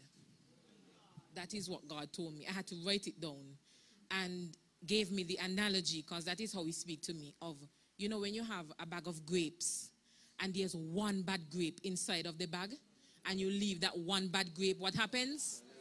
So it was a situation where I start to see myself like going backwards instead of going forward. And I tell myself, I was in the graveyard and God had to literally pull me out of the graveyard. So sometimes you just have to just let it go. Trust God, pray, and just leave it alone. Because maybe the individual is just not for you. Learn to wait. Learn to wait. Learn to wait. Hey, hello. I just think we need a session like this where we just have all comments and question and answering and still. This is wonderful. Come on, give your hand. Give yourself a round of applause, please. Yeah. Okay. Good day. Good day, everyone. I have a few things, but I'll... We have 3 more persons, Money, and then Mr. Albert. Okay, Bishop, maybe part of it you probably would have dealt with already, but for me, I want to know if you could speak on an issue that I experience in terms of trying to do the right thing, not be unequally yoked. Like so many men, but they're not saved, right? Who try to get in a relationship with me. And I get disappointed because I'm trying to do what I think is the right thing to do according to the Bible. And then there are persons in church, and I do believe that single people are pressured into getting into a relationship and getting married by church people, and of course people in society, of course people you know. And so it's not so much that we're desperate. I listened to Kopasa and I was thinking, oh, no, it's not that I'm desperate to get married. I think it's because people, put pressure on you, right? And so I'm saying, I get disappointed because I hear, oh, you're too picky, and especially from Christians. And so I would like to know if you could speak to that, because I don't like it. I honestly don't like it. I feel bad when people say that, because for me, I'm trying to do what I think is the right thing to do according to Scripture. The other thing I wanted to talk to you about is that this guy told me some years ago, not so long ago, I said, but all these unsaved people just keep coming because he wanted to know, why is it that I'm not married yet? And I said, because the person's not there yet, the person hasn't come. And then for me, I'm looking for a Christian. I said, the person has to be a Christian. And he said to me, Christian guys are not going to ask you out. So I'm saying, what it is, why is that so? Why is it that you're in church for a while and you have young men or men in church who are single, and there may not be a lot, but do you think that the guys are afraid to ask the single women to try and approach them or anything like that? Do you think that they're afraid? I will say yes, some. Yeah. If the interest is not there, no, you got to look at some. I said some because there are people who are not. There are some guys who are, they're not going to be like me. There's some guys who are shy and they're not going to reach out. And I remember one person, I don't know if I'm at liberty to call the name, but I remember one person who shared their own testimony. I think it was public, so I think Clifford Dollar was one of them. And they say, is his wife reach out to him? Yeah, about that, because the person was too shy. And today they're married and they're living a good life. So sometimes you got to know what you're dealing with and who. Sometimes I believe what's going on with that, as I said, you are a lady. You are a lady of detail. You like things. I wouldn't say that you're picky, but you like things nearly a certain way and nearly perfect, right? And I'm going to deal with this. When it comes to a relationship, you ain't going to find nobody perfect. So your standards going to have to sometimes change, not drop, but you'll have to be altered a little bit. Let us just say you will have to be led. I want to put it that way because we have to be careful. You can't say drop standard and then you pick up any and anything and then you're miserable. You are a particular person. Everybody is not alike. What you would like, she may not like. So stop bothering the young lady and saying she's picky, whatever. As Bishop says, she has your detail-oriented. And so you need to be guided. You need to be guided by the Holy Spirit. Discernment and all we've been talking about, you need that. Because if God has somebody, if he has somebody that will meet you and that will be right that will be how you put it? What do you say again? No. Not necessarily detailed, but that they will mesh together and that they will be compatible to her. You understand? And so it's not about being picky. Everybody has their likes. You cannot fault a person for having certain likes. What I like, you may not like. What this person like, you may not like. And so what you may be ready to live with, I may not be ready to live with. And so, if you are this person which is detail-oriented, as I say, you pray and you leave it to God. Yes, you speak to other people, may come and present themselves. And if they're not the one, they're not the ones. Because you don't want to get into a relationship and in the end you're not happy. You're striving and not thriving. You have to put in more extra work and it is not working. And so, you know, just be guided. You are someone that really needs the Holy Spirit to lead and guide you into that area. As I say, put every area, surrender every area to Him. Take it out of your hands. I think what we're going to do, because I know we are going to try and conduct a session, bring everybody together, especially single persons and all this stuff, and so that we can all have. And I'm hoping that on the panel would be not just only those of us who are talking from the position of being married, but also from the position of singleness and moving into that life of abundance. Okay, go ahead. You need the mic? Okay, go ahead. It's for the people online, you know, sometimes.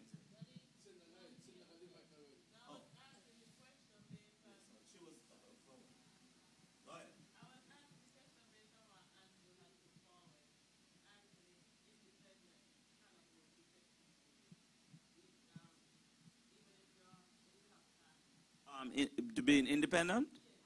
Yes, it can work. It can work. But what is happening is that, remember, both parties have to come from that point of being also independent mind. Because what is the problem is that sometimes we have persons who have an area where you feel funny because the person don't have to depend on you for everything. Because remember, if an independent person, they don't really need to depend on you for everything. It's just that both parties need to come together and have board of directors meeting. Yes, so I have to put it that way.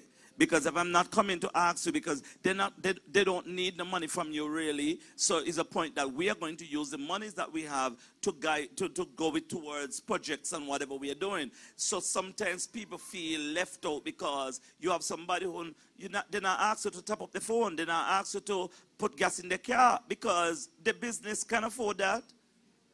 Right? So they don't need, and so sometimes you feel as though you're not important sometimes. So you need a person of that caliber of thinking that you don't feel left out. The problem with this is that if the person ignores the other person and feel as though because I don't top up your gas and I don't do those things, that I don't love you, I don't appreciate you. That person now have to love that individual in other ways. For example, you emotionally, thank you. You have to now deal with them in a different way because they're not going to be gifts ain't going to really move them. Reason why I could buy myself a car.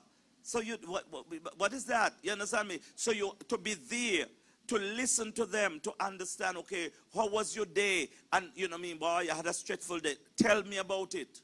That is going to be your point about it. Is you become a manager of the manager. You become the counselor of the person when they come home, they're tired. They come home, they're tired, come on, take off the shoe, rub the foot, just, massage the head. That's a different way. Because with that now, that doesn't, you can't buy that in the shop. Right? You can't buy that. That is how you're going to show to them you're caring. You don't have the tub ready. Tell them, darling, go and go soak. You understand me? You don't have it set. And that is the kind of stuff that you will have. And not only that, both of you do that for each other. right? Do that. So it's not a problem that somebody being independent. The problem is that if the person become arrogant and they don't want, if you do, listen, I'm going to this here. There are some people out there who looking a sperm donor. And I said it already. If you're looking at sperm donor, I said that last week, I said, if you look at sperm donor, please. But don't go get into somebody emotionally and then all you know you wanted is just, because, okay, I don't got me life, I don't have everything, but all I really want is a child. But you're going to fool somebody to bring them into a trap just to a child and then you don't want them?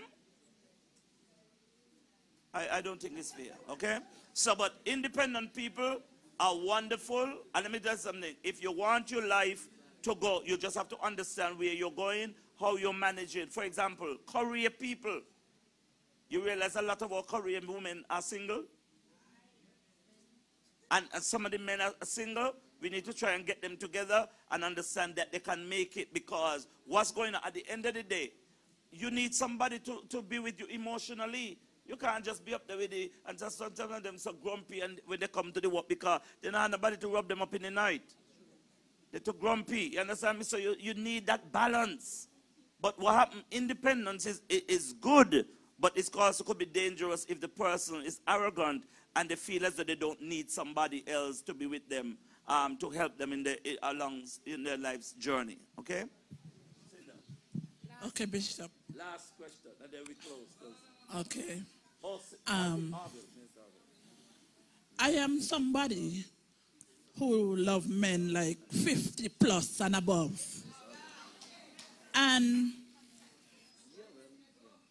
I need to know if I would need deliverance, because from my experience dating, I had men who take proper care of me. And I would like to know, some of them, they're troubling me all now still, they have mullah. When you say mullah, they have money. But for me, if I don't love somebody, I don't care how much money you have, I don't want you. Tell me if I'm losing my opportunity. I'm not hurry, eh? We can hurry dog it rock on, and I'm not hurry. I'm staying focused. Because there's some things that I want God to do in my life, and money is not all. But I really love when men take care of women. And the other day I was having a conversation with a guy, and he was telling me he stopped looking women who we have to give money. So I tell him, why? He said, because too, he think it's someone them always want man to give them. I tell him, well, I disagree with you, because I love when men give me money, because it makes me feel good that the men say, here, take that for you. You know, it gives you a kind of feeling that he's taking good care of you. It's not really money-wise, but when you are a woman and a man could bring a $500 give it, I mean, I say bring it all the time. A 200, a 300, tell you, take that and even go to the spa, go do your nails. You know, it make you feel good.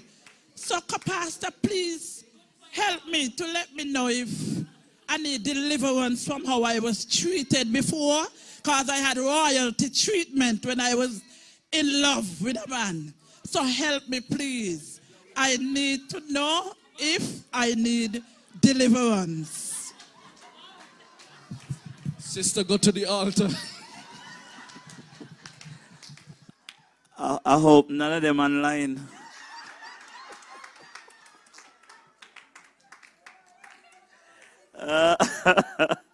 Oh, you're going to be in trouble. On this subject, I think the gentleman might be saying the area of asking. Women who are asking, I don't know, maybe it's that rather than even giving. And I think that's what you say. You prefer for somebody who hands free, to give. Not the point that you really need, right? But if to reach out, you like that. And some people like that. On the area of the age, there's a preference of somebody more senior. The only thing with that, because, okay, if you were back then, like when we were up Cabbage Street or maybe down the headquarters, then I would have had a situation with that. Because back then, 20-something years, you would have been much younger. And so somebody at that age group would have gone in terms of balance. And you have to understand that if the gap is too wide, it means that by the time you prime, he declining, you understand me, or signing off. And so you have to be very careful because that could put a strain on the marriage, you know, on the relationship. So, but if because of your age group even moving now, it will not be a problem so much. It's just that it's who you like, and it must that you can't complain. It means that you're going to have to do more in terms of maintaining that relationship. Some people, let me tell you something. I met a gentleman who's 88.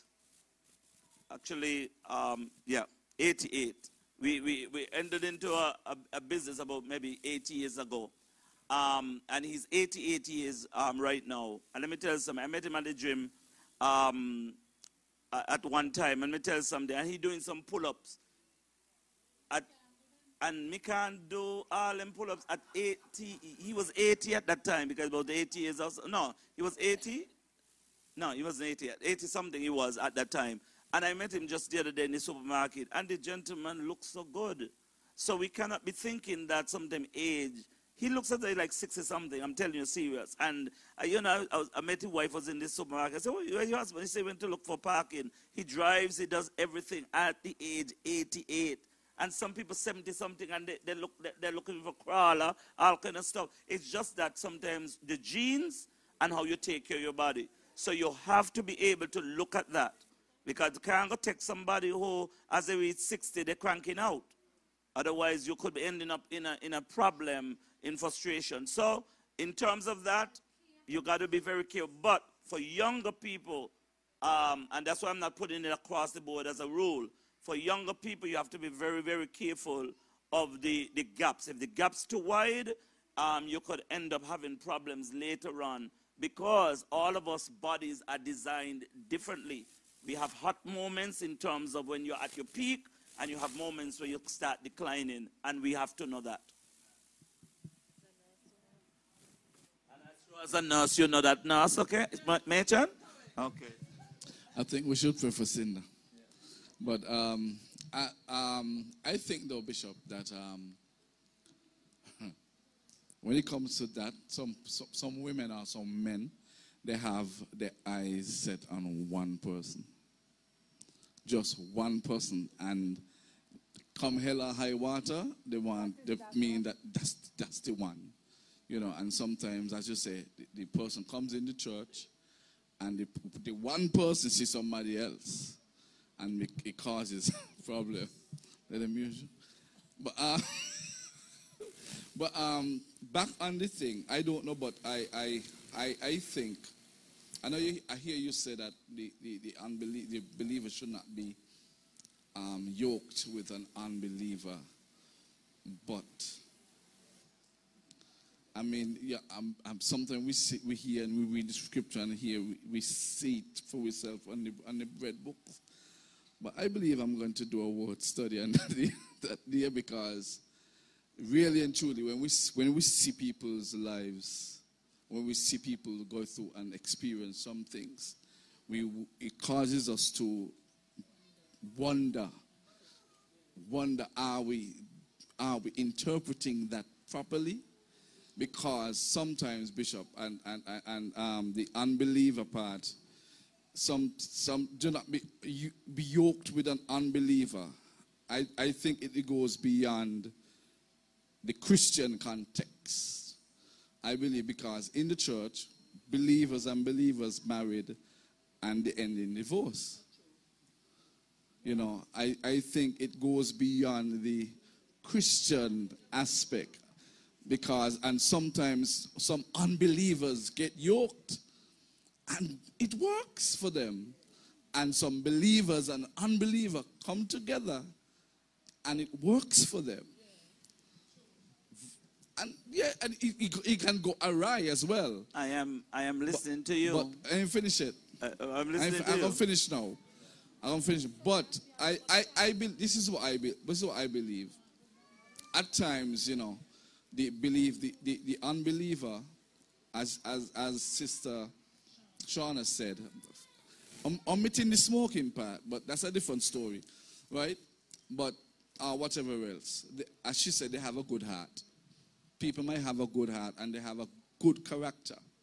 The only one thing, they have not surrendered to Christ. I believe, this is my firm belief, my firm affirmation that the Holy Spirit will work on that person. I believe. I am not giving